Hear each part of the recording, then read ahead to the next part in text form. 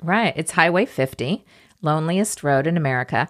But I have to say, we took a different road to Ely we were coming up from Mammoth Lakes in California, and we thought that was the loneliest road in America. It couldn't get more lonely because there was nothing on it. So I don't know what this whole Highway 50 loneliest road designation is, because you can't get, less lonely than nothing.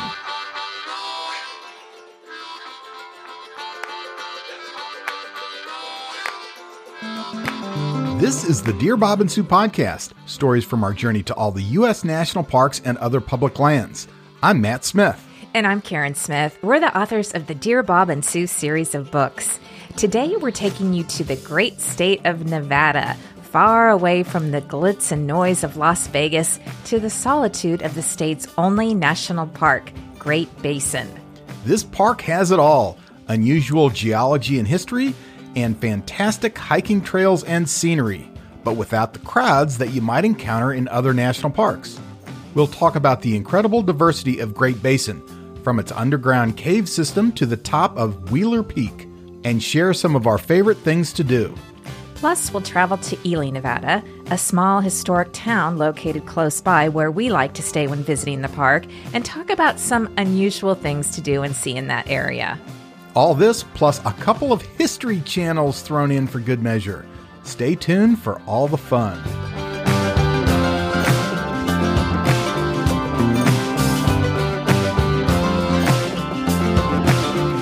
Matt, every time I do the research for one of our podcast episodes and I start putting together the outline, I look up a lot of things that I don't know just off the top of my head, and I learn something new every single time.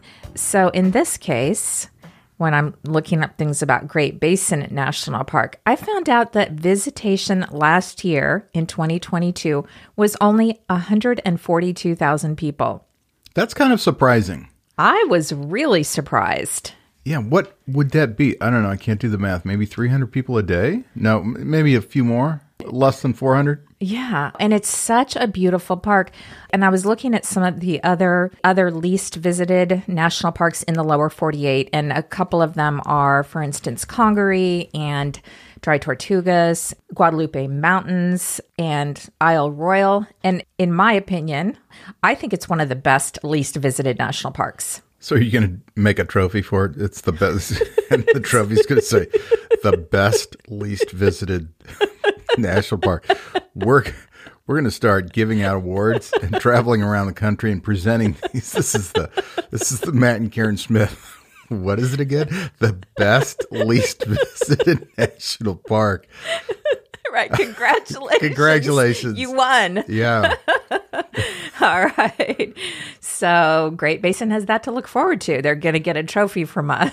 Yeah, they'll get that from us. They'll put it in their trophy case. It's such a unique park. So if you haven't been there before, there's Wheeler Peak that towers over the park. And the summit of Wheeler Peak is at more than 13,000 feet. Yeah. You can see it from a long way away.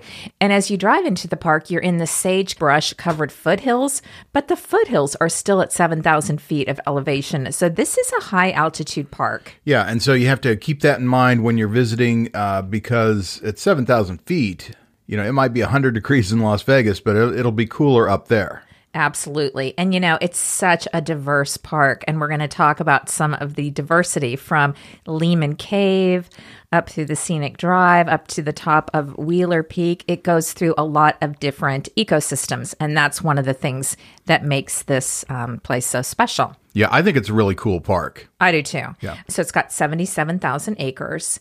And Matt, since you are the host of the Geology Channel, could you step in for a second and explain what exactly does Great Basin mean? Why do they call it Great Basin? That is a great question in all seriousness, because I didn't know for a long time kind of that whole area of Nevada. It's considered the Great Basin. Of course, this is Great Basin National Park that's right on the eastern edge of this. The basin itself, it's essentially a hydrologic region where all the precipitation that comes down in that area, either in the form of rain or snow, and then when it melts, it doesn't go anywhere. It stays in the basin. So it either percolates down into the ground or forms in lakes or pools, which I think is pretty interesting. It doesn't go to the ocean. It is really interesting. I think they could have maybe come up with a better descriptor than Great Basin. Well, it is the best least visited national park in the system, so they've got that going for them. Right. Maybe they're feeling better about Great right now. Maybe so. Okay, so where is it located, you ask? We will tell you. It is in eastern central Nevada. That's right. It's about 4.5 hours north of Las Vegas. We've made this drive many times. We went last April because we were going down to the Vegas area to do a bunch of outdoor activities and go to destinations around there. And driving through this area, now we were just a few miles west of the park, driving south towards Las Vegas. I think we drove through 2 or 3 snowstorms. It was one of the most harrowing drives we've ever done. And again, this is April, but from the second we hit the Nevada state line, and this would be, to the north because we're coming from Seattle, we were in a blizzard. We were in sleet. It was foggy, couldn't see the road. We spent the night in Ely, Nevada, which we'll talk about a little later on in this episode. But when we woke up the next morning, we expected it to be beautiful. We had plans to go to Cathedral Gorge State Park and do hiking. Gosh, the entire way down to Vegas, it snowed again, sleeted, and it's a kind of a mountainous area. It is, and it goes up and down in elevation. I kid you not, there were parts of that drive from Ely to Las Vegas where you could have pulled off the side of the road and had a picnic in the sun and then driven 10 more miles into a blizzard without being able to see the road and thinking you're going to die. And then 45 minutes later, back to the picnic in the sun, back to the snowstorm, back to the picnic. So it was a kind of an odd drive. Beautiful in a strange way. Nevada is a beautiful state to drive through, but definitely nerve-wracking for sure. Now, I think one of the reasons that maybe this is a lesser visited park is because people think it's in the middle of nowhere. And that's not necessarily true for all of you who are visiting Utah. That's right. It's on the edge of nowhere. Okay, but for all of you doing the Utah parks, it's only a little over 2 hours from Cedar City, Utah, which is a pretty big little town along I-15. We've stayed there before. And only 3 hours from Zion. So really, you could add this to a Utah park trip if you had the time. Yeah, they could call it the Mighty Six now. Right. Yeah, so it's a fun park. It would be kind of a shame if you were down there visiting all the Utah parks that if you didn't hop on over and see Great Basin, particularly if you're going in and out of Las Vegas. I mean, it's not exactly on the way, but it's not that far out of the way. And plus, you get another national park in. And after you listen to what we have to tell you on this episode, you're definitely going to go. Oh, absolutely. You will be making a beeline for one of the best, least visited national parks in the lower 48. I think one of the other reasons that maybe it has less visitation is because people flock to Utah in March and April. You're probably not going to Great Basin to hike in March or April. Well, like we said, it's got some elevation. Mm-hmm. So, I mean, it's going to feel like winter. It's 7,000, which is where the sagebrush is. Right. So when do you think is the best time to go? Well, we've been several times in September. I thought those are fantastic times to go. Mid to late September because and we'll talk about driving up to Wheeler Peak, you're going up in elevation. Those aspen trees are changing. Oh, my gosh. In mid-September. And so while you think, well, that might sound a little early for seeing the colors, I think that's a fantastic time to go. We've actually been there twice at the end of September, and those aspens have turned to gold. And you know, the thing about the aspen trees, too, is those leaves, not only do they change to a beautiful color, but they kind of, they quake, right? Quaking aspens, they shimmer, they do a little shimmy, they actually move. Yeah, that's right. Yeah. That's the scientific term. They do a shimmy. You're into the movement of the tree leaves, yeah. But as we said, this is a high elevation park, and you know, it can start snowing around the 1st of October. In fact, Currently, right now, the scenic drive is closed because of snow. So you've got to be kind of careful on the timing. September's great, but you don't want to go much later than that unless you are looking for snow activities, which is a different fun thing to do there. Yeah, if that's your plan and you're prepared for it, then I think it's a great park for snow activities. We tried that one time. Mm-hmm. We went in January. We were actually driving over to the Utah-Arizona border, and we were going to hike the wave. And we just happened to be going through it in January, and we drove up to the point where the Wheeler Peak Road was closed, but there wasn't really that much snow. I think it was a low snow year, but I could imagine in a good snow year, there's plenty of places to go snowshoeing. Right, or skiing. We had planned to snowshoe up the scenic drive, as far as we could. But yeah, when we started, it was just bare pavement. We didn't even need to put our snowshoes on. And I'm sure at the top of the 12-mile drive, there was probably incredible snow, but we certainly weren't going to, be hiking up 12 miles to find it. So that was a little disappointing. But I think probably typically it's a snowy park in the winter, and that would be fun to ski or snowshoe. They also, we're going to talk about the cave tours in a minute. They also offer the cave tours in the winter, I think one a day. Usually doesn't snow inside the caves. It does not. And of course, summer is great to go if you want to hike and camp and enjoy the alpine lakes. Summer is prime time. Yeah. Okay, let's talk about the park. Now, Karen, this area was not made a national park until the 1980s, so there's really not any history to talk about. So we'll just get right into the explanation of the park. Matt, it's your lucky day because you know what? There is actually a really fascinating history in this park, and it has to do with one of your favorite things, a cave. Okay, good, because I brought snacks. And since I'm not allowed to talk during History Channel, I'm going to eat my snacks. All right. And you tell us all about it. Okay, I will.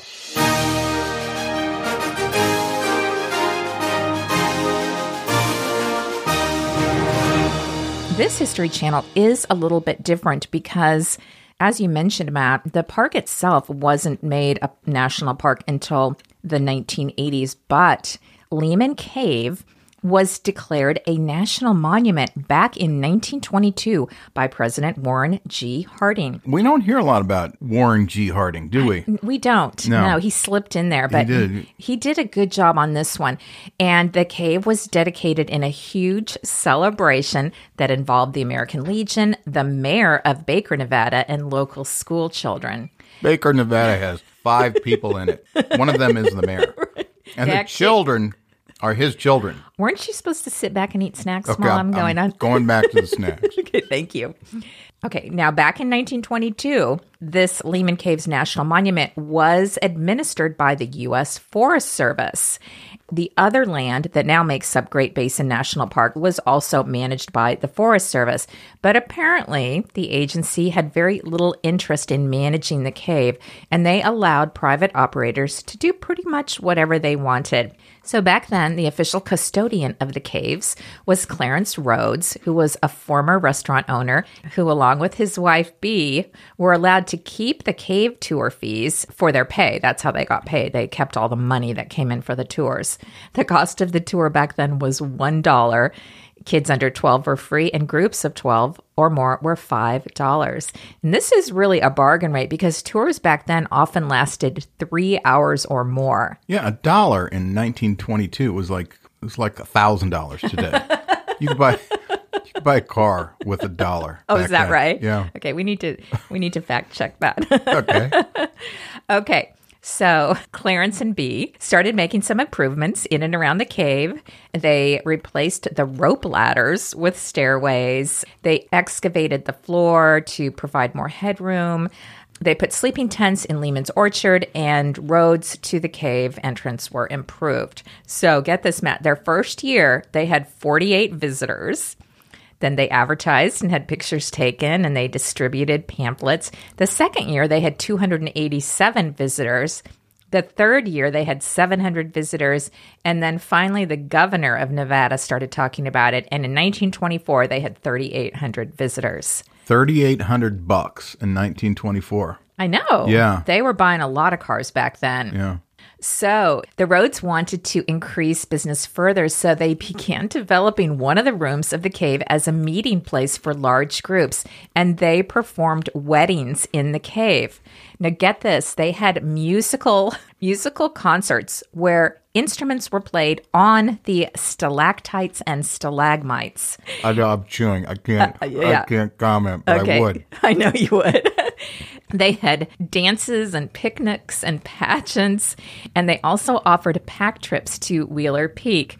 Now, in 1928, the Rhodes built 15 new cabins, one of which still remains near the Lehman Caves Visitor Center today. It's called the Rhodes Cabin.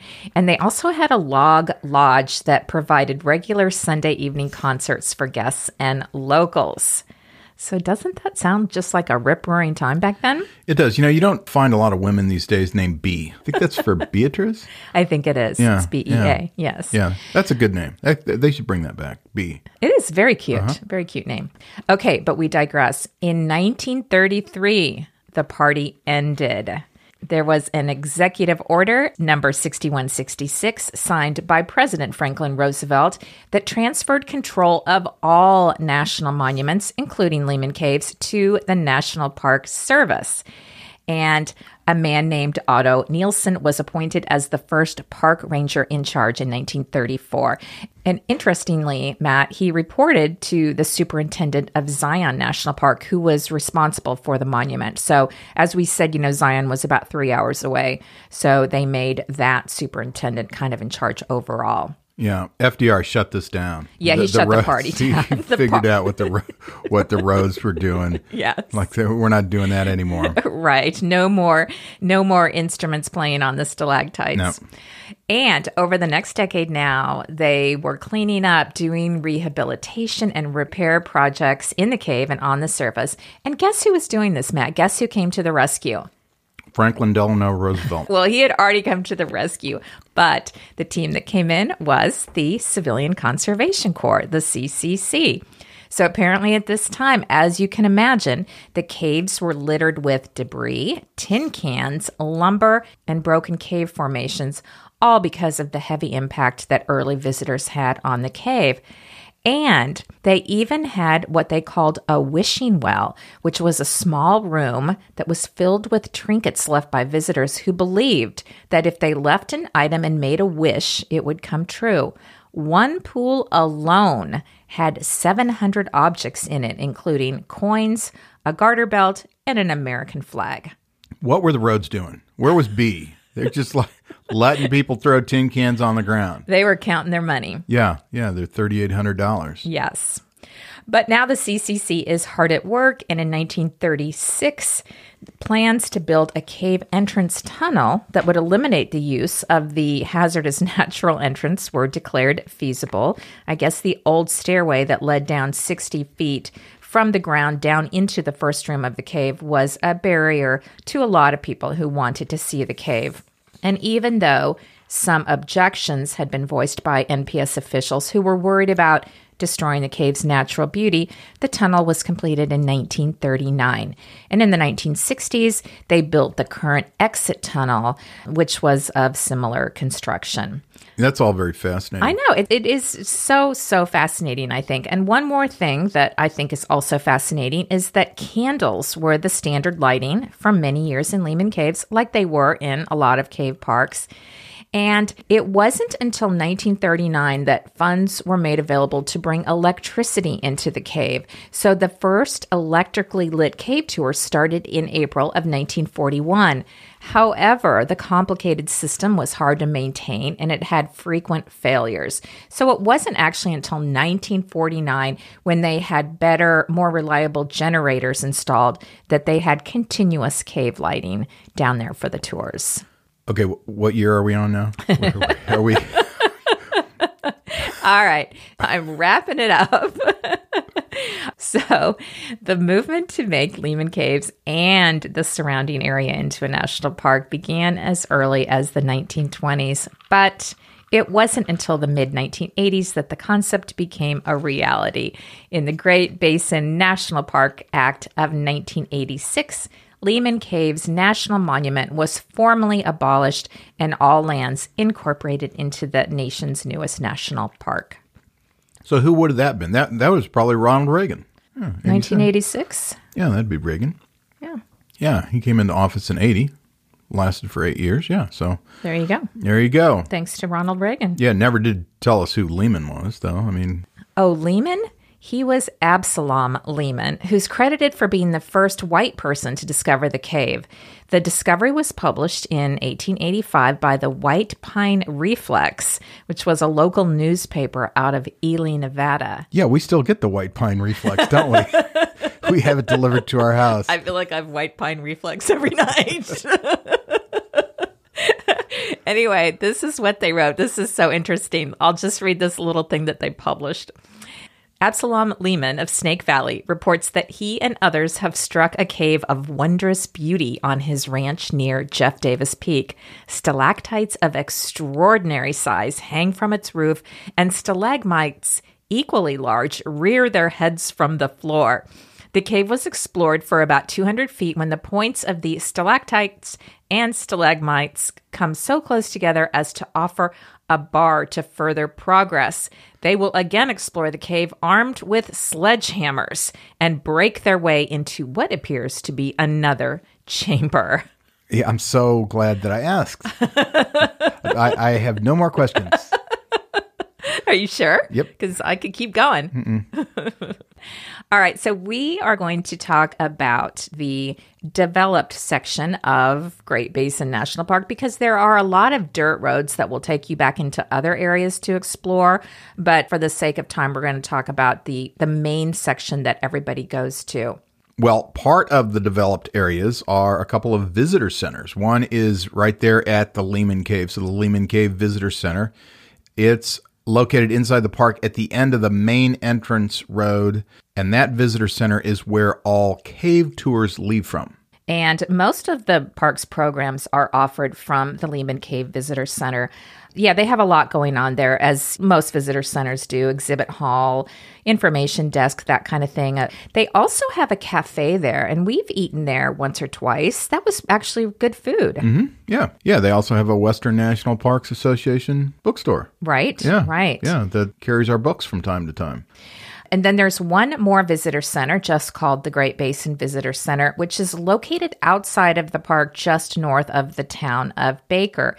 And a lot of visitors stop here first, which is what we did on our original visit to Great Basin. But when we stopped there in 2010, that was our first stop. And so we were stamping our passport books with the park stamp, but there was kind of an issue with that one. There was. This was one of our park passport crises. I went to stamp my passport book, and the stamp was not the same size as all the others. It was misshapen. It was large. I know. It wasn't uniform with the other stamps on that same page. It stuck out. And that kind of thing really bugs you.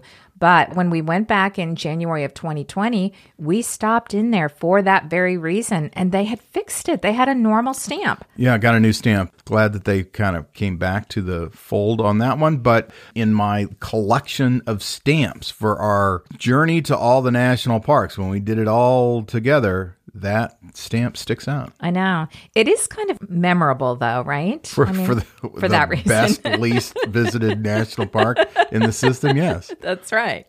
All right, so we're going to talk about some things to do in the developed section of the park. And one of the most popular things to do is to do a cave tour of Lehman Cave, which is the longest cave system in Nevada. It's the only cave system in Nevada, Karen. I don't think so, Matt. You wish.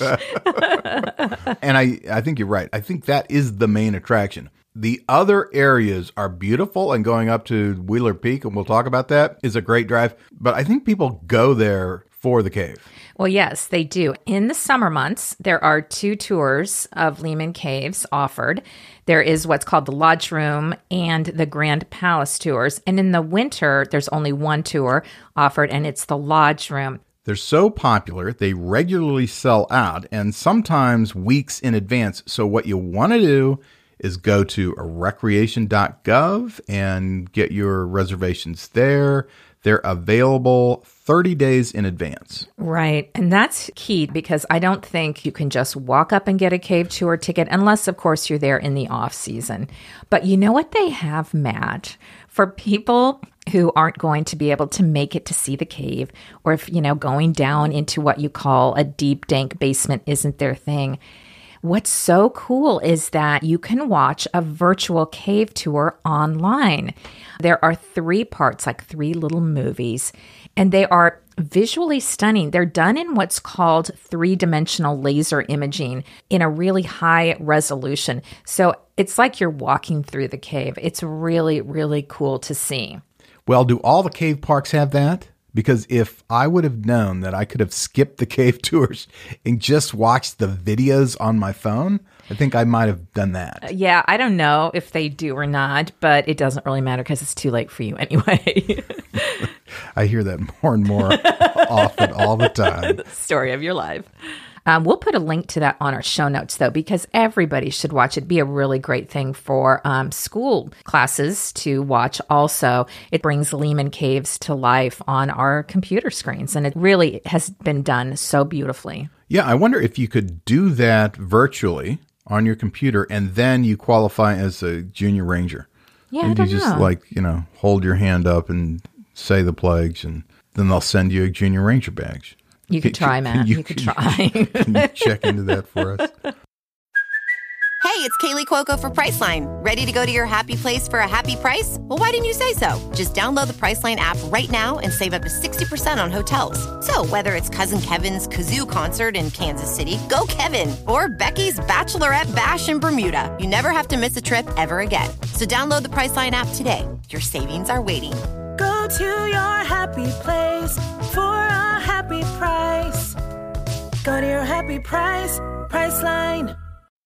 All right. But one of the things we love most about Great Basin is that in this park, it's one of the few cave parks that actually has really spectacular things to do above ground as well. Yeah, like we said before, the Wheeler Peak Scenic Drive, that's a fun thing to do. Now, it starts at the park boundary on Nevada Highway 488, and it takes you up, it's about 12-mile drive to the top, or at least to the top of where the road goes. And so you're going to go up in elevation. So it's kind of winding up, and you're going to gain 4,000 feet of elevation going up.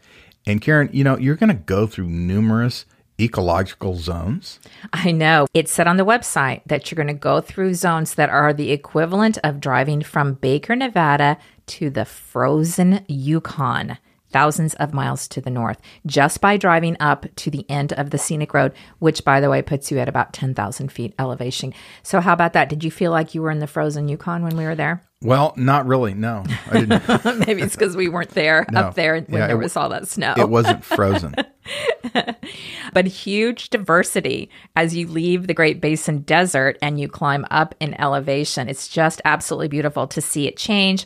Apparently, now we haven't seen any wildlife there except for, the very small wildlife, but apparently they have mule deer, coyotes, and the little ones like marmots and jackrabbits. Yeah, we saw a jackrabbit the size of a coyote. Remember? Oh, we didn't know if it was a coyote or a jackrabbit. Oh, that was right outside the park on our way when we were leaving. Yeah, it was huge. Yeah, huge ears. Now, one thing to note about this Wheeler Peak Scenic Drive is that vehicles and trailers over 24 feet in length are not permitted to drive beyond the Upper Lehman Creek campground, which is at mile marker 3. So that's as far as you can go. And during the winter, the scenic road is impassable. They close it to everyone. But they usually open it back up around Memorial Day. Right. Okay, so let's talk about some of the hiking trails in the park. At the end of the Wheeler Peak Scenic Road at the Bristlecone parking lot, there's a couple great hikes right there that we'll just mention. There is Sky Island Forest is kind of like a little nature walk. It's just 0.4 miles and only about 20 feet of elevation. So if you're not really into hiking, but you've been in your car, you drive up and you want to stretch your legs, that's a great one. Yeah, there's also the Alpine Lakes Loop, which is 2.7 miles round trip. It's about 400 feet elevation gain, so it's pretty easy. And then you can also go to the Bristlecone Grove, and that's about the same distance, 2.8 miles round trip, and 500 feet elevation. Yes, and this is one of our favorites, and we're going to talk about this trail in a second. But first, I wanted to talk about bristlecone pines for a minute. They're amongst the oldest known living trees in the world. That's right. Yeah, and you can see them in Great Basin National Park, Bryce Canyon, Cedar Breaks, in those National Park Service sites. Now, they actually have, and I didn't know this, Matt, until I was scouring the park map, they have multiple bristlecone groves. This one is the easiest and most accessible, though, so we'll talk about this one. And you know what comes out of this particular grove, Matt? A very sad story about an ancient bristlecone pine named Prometheus. Is there an element of history to this, Karen? There is, Matt. Okay. I'm just giving you a heads up. This does not have a happy ending now. Since these trees are thousands of years old, we're not going back that far, are we? No, we're actually only going back to the summer of 1964. A geography graduate student at the University of North Carolina by the name of Donald Curry was doing research on Ice Age glaciology up in the moraines of Wheeler Peak. He was granted permission from the Forest Service to take core samples from bristlecone pine trees growing in a grove beneath Wheeler Peak so he could try to find the age of the glacial features those trees were growing on top of. So Curry was studying the different widths of the rings inside the bristlecone pines, which were believed to be over 4,000 years old, so he could determine patterns of good and bad growing seasons in the past. So I found out that because of their old age, these trees act as climate vaults, and they actually store thousands of years of weather data within their rings. So this particular method of research is valuable when people are studying climate change. I'm a little concerned about the direction this story's going. I know. You should be. What happens next? Well, Curry found a tree in the grove that he believed to be well over 4,000 years old. The tree was known by local mountaineers as Prometheus. Now, again, remember, at this time, this is not a national park. This is Forest Service land. And there are several accounts of how Prometheus met its end. Some say that Curry's increment borer, the tool that he used to take core samples, broke off inside the tree. Other people say he didn't know how to core such a large tree or that the borer was too short. Other people say Curry felt he needed a full cross-section to better examine the rings of the tree. So the entire story of what happened to Prometheus is unknown, but the one thing that's for certain is Curry had permission from the Forest Service to have the tree cut down. And then counting the rings later revealed that Prometheus contained 4,862 growth rings, and because of the harsh conditions these trees grow in, it's likely that a growth ring didn't form every year. So Prometheus was probably more like 4,900 years old, and at that time it was the oldest known tree in the world. So I'm guessing cutting it down was not the original plan. I can't imagine that was the plan, right? No, something went wrong. Yeah, and I've read different takes on the story. What I told you actually comes from the National Park Service site. We'll go with that one. But other accounts I read said that his borer got stuck in the tree and the only way he could get it out was to chop the tree down. But what happened was that this incident all of a sudden gave these ancient bristlecone pines universal attention, and it ignited the debate about whether the Forest Service was adequately protecting Wheeler Peak and the land surrounding it. I think we can all agree that they probably weren't. Right. Yeah, right. You could have just left the core sample in there. The borer could have just stayed in there. You would think so. Yeah, I know. It's so sad. And now, if you go and visit this grove, the stump of Prometheus is all that remains of the ancient tree. But if you would like to count the rings of Prometheus, there is one of Curry's cross sections on display at the visitor center. So you can actually see a cross section and you can count the rings yourself if you've got some time. So if you want to count the 4,862 rings, you could do that? Exactly. Mm-hmm. I know. Do you think anyone does that? I would guess people probably do. So anyway, a sad story, and it happened right there in this bristlecone pine grove, which is absolutely beautiful to walk through. They've done a really nice job with the trail and with labeling different trees. There are interpretive signs. It's a little bit of a hike to get up there, but it's absolutely worth it. Yeah, it's a little bit strenuous. I remember thinking this is harder than I thought it would be, but once you're up there, it's really cool. One of the things that makes it strenuous is that you're at 10,000 feet. Well, yeah, there's that. But what we like to combine this with is we combine it with the glacier trail. And if you do them both together, because you hit the bristlecones before you go up further to see the glacier, it's about 4.8 miles round trip, about 1,000 feet in elevation gain. And then once you're up there, you can see Wheeler Peak Glacier, which is the only glacier in Nevada. And it has lots of different names. I've looked this up many times. I always thought it was called Rock Glacier. And I have found, I'm not going nuts here, I have found places on the National Park Service website where it says Wheeler Peak Rock Glacier. And it's not rock, lowercase r as a descriptor. It's capital R as a proper noun. So if you hear Rock Glacier, you hear Wheeler Peak Glacier, it's all the same. Right. And there's only one glacier in Nevada. So you are at the right place. And what I also learned is that when you get to the viewpoint of this glacier, it's not very big, but I did find out that you're only seeing a small part of it, that the rest of it is underneath the rock. So you're only seeing a little bit of a bigger glacier. But it is cool to see. You wouldn't think, we didn't think before we went there for the first time, the state of Nevada had a glacier, but they do. They do. Now, one more hike we want to mention. If you are up for a big strenuous hike, you can do the Wheeler Peak hike. It's about 8.6 miles round trip, 3,100 feet of elevation gain. So, that's over 4.3 miles up. So that's pretty steep. And you're starting at like 10,000 feet. Right. So, yeah, we're not doing that. No, we have not done that and probably won't. This one begins at the Summit Trail parking area. We actually did, when we were there in September the last time, the trees right there were so beautiful that we actually did hike about a mile of that trail just because we were walking through those golden aspens and it was really pretty. So you could hike a little part of it. I mean, you don't necessarily You could, have to and that first part was not steep at all. No, it was beautiful forest. So it gets really steep later, I guess. Right. Yeah. The other thing we haven't done that I want to do is explore some of the more remote sections of the park that have hiking trails also. So there is the Baker Creek area. That's a gravel road. Strawberry Creek area, another gravel road. Snake Creek area, gravel road. And Lexington Creek, which is not only a gravel road, but you need a high clearance vehicle. Yeah, so there's plenty of places for us to go still. Oh, yes. When we go back to the park. Yeah. Absolutely. If you really want to explore the park and you want to camp and things, then you're going to need some more time than just one day. All right, let's talk about places to stay if you're going to visit this park. We stayed in the little town of Baker, Nevada. Now, I underestimated their population. I said they had 5 people, but they actually have a population of 36. They do, yeah. 36 people.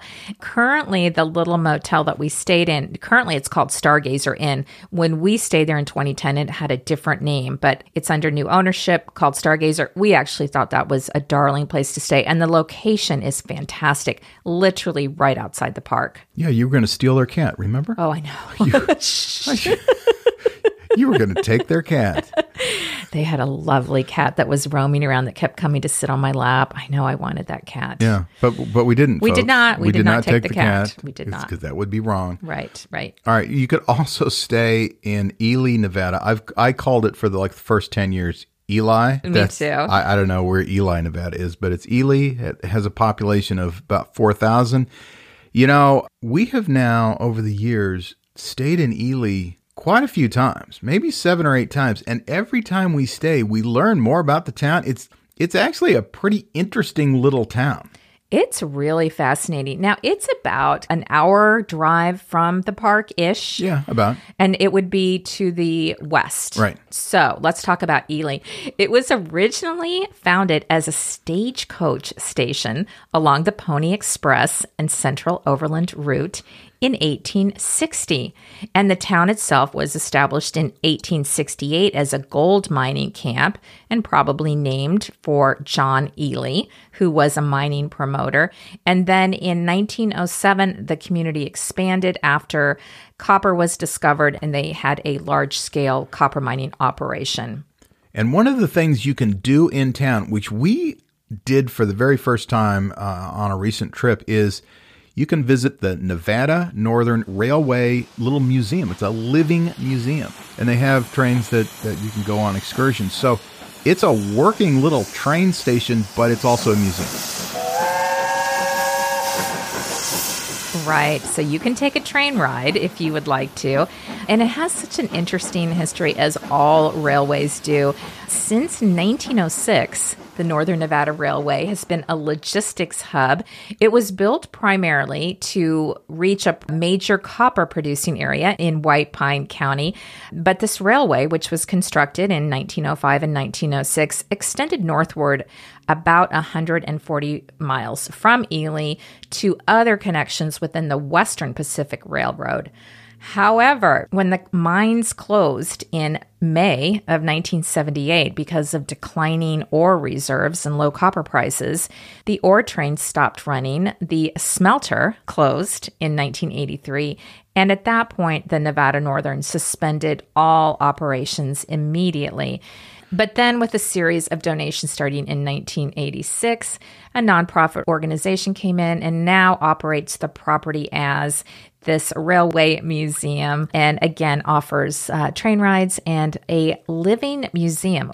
And that was so cool because I thought when we went in and we bought tickets to see the museum, I thought it was going to be a typical museum, but it wasn't. No, we were looking for the building. Where do you go in? You go in the front door and there's a museum and you look around, but that's not how this museum works.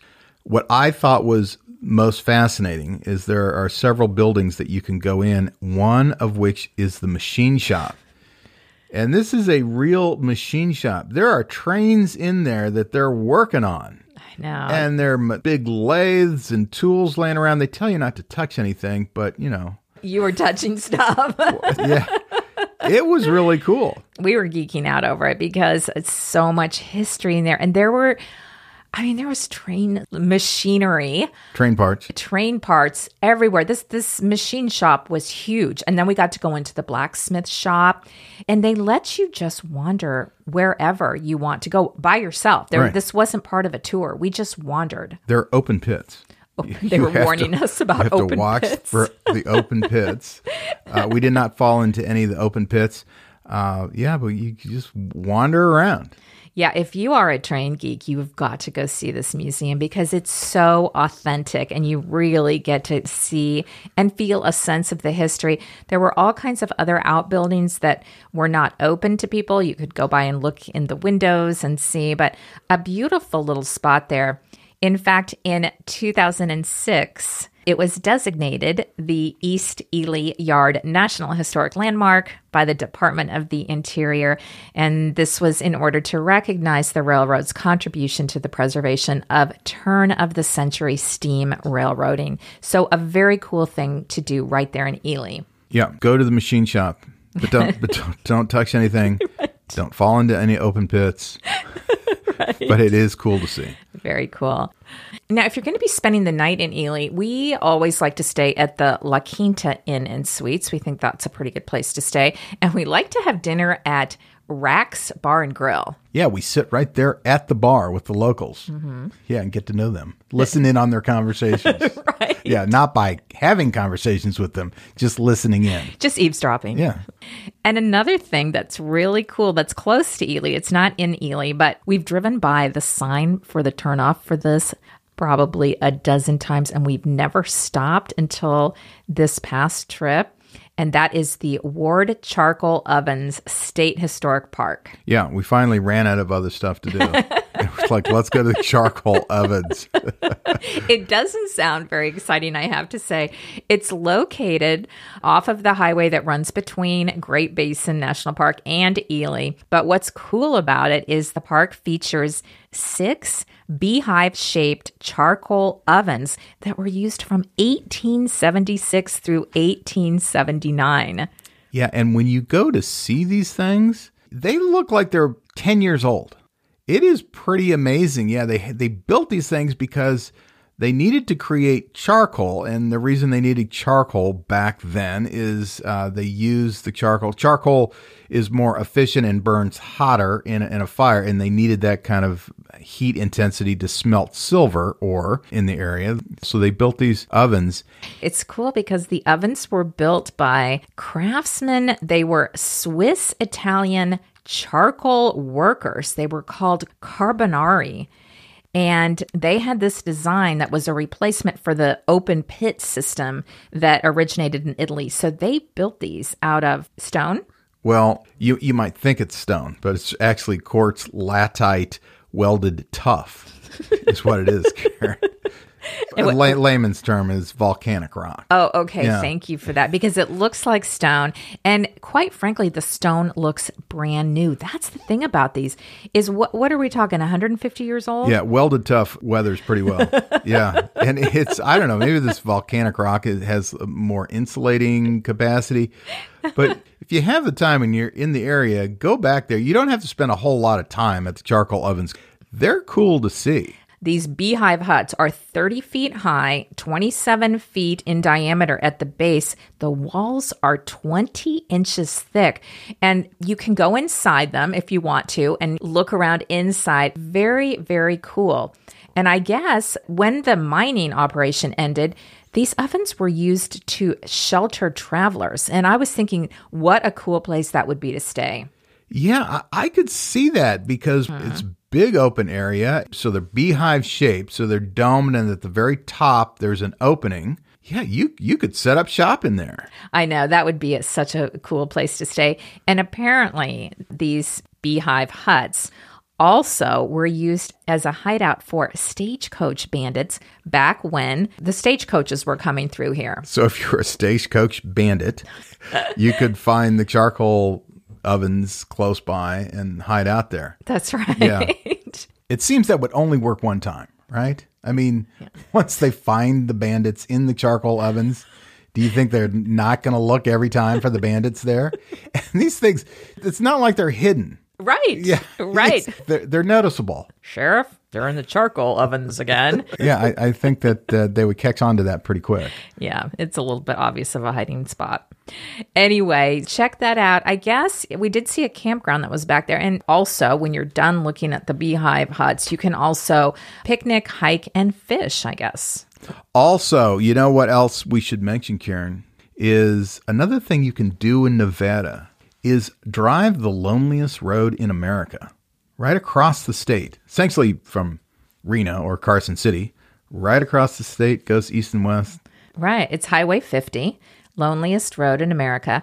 But I have to say, we took a different road to Ely we were coming up from Mammoth Lakes in California, and we thought that was the loneliest road in America. It couldn't get more lonely because there was nothing on it. So I don't know what this whole Highway 50 loneliest road designation is, because you can't get, less lonely than nothing.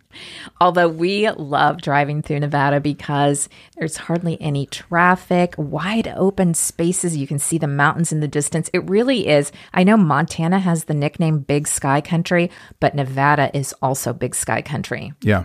Much less road rage. Oh, yes. Yeah. You don't see anyone for a couple hours. Yeah. Right. All right, Karen. So how many days would you recommend people spend in Great Basin National Park? Well, you could see a lot in one day in that main developed area. So in one day, you could do a cave tour. You could drive up the scenic drive. You could do the Bristlecone Glacier hike. That would easily fit in one day. I think we've said before, though, if you want to explore some of those other undeveloped sections of the park, you're going to want a couple more days. Right. Yeah. I mean, if it's going to be your only visit, you think, to this park ever, then maybe a couple days so you can do some of those other undeveloped sections of the park. Great Basin National Park is one of the best dark sky viewing parks. And if you're interested, every year they have the annual Astronomy Festival. Next year, in 2024, it will be the 15th annual Astronomy Festival, and it's planned for the weekend of September 5th through the 7th.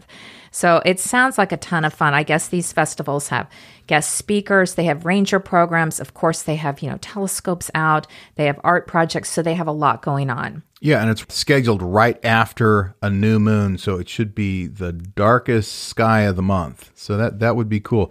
We have seen many dark sky areas on our travels, and when you truly have a dark sky area, it's pretty amazing in the middle of the night.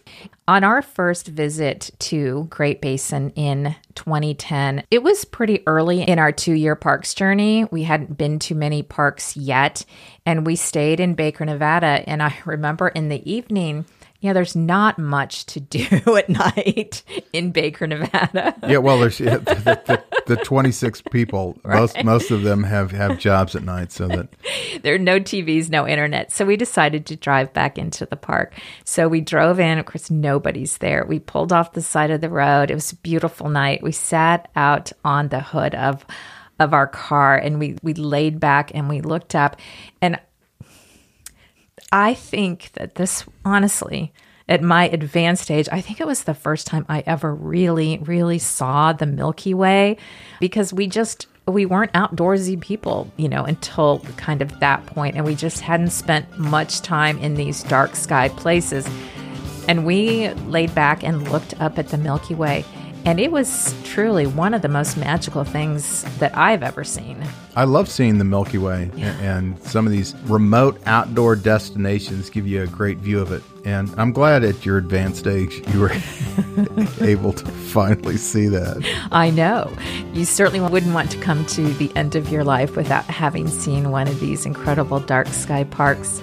So, Great Basin has a lot going for it, from underground caves to the top of Wheeler Peak, and really so much diversity in between. That's right. And let's not forget, it's the best, least visited national park. Okay, thanks for joining us today. We appreciate you all tuning in and hanging out with us. And Matt, by the way, I fact-checked your statement about how much $1 was worth back in 1922. So $1 was equivalent in purchasing power to about $18.28 today. So they wouldn't have been able to buy a car with that, because back then a Chevy in around 1920 cost $525. Okay. So anything else you want to throw out there? A lot of times I'm just spitballing over here. I know you are. Yeah. I know you are. At this point, we've recorded almost 140 Dear Bob and Sue podcast episodes, and we've covered a lot of places. If you have suggestions for future episodes, something or some place you'd like us to talk about, please email that to us at mattandkarensmith@gmail.com. And in the meantime, we've started working on our Halloween episode, which is always my favorite episode of the year. Mine too. It's going to be the best, least listened to episode of the entire year. Thanks for that. Thanks a lot.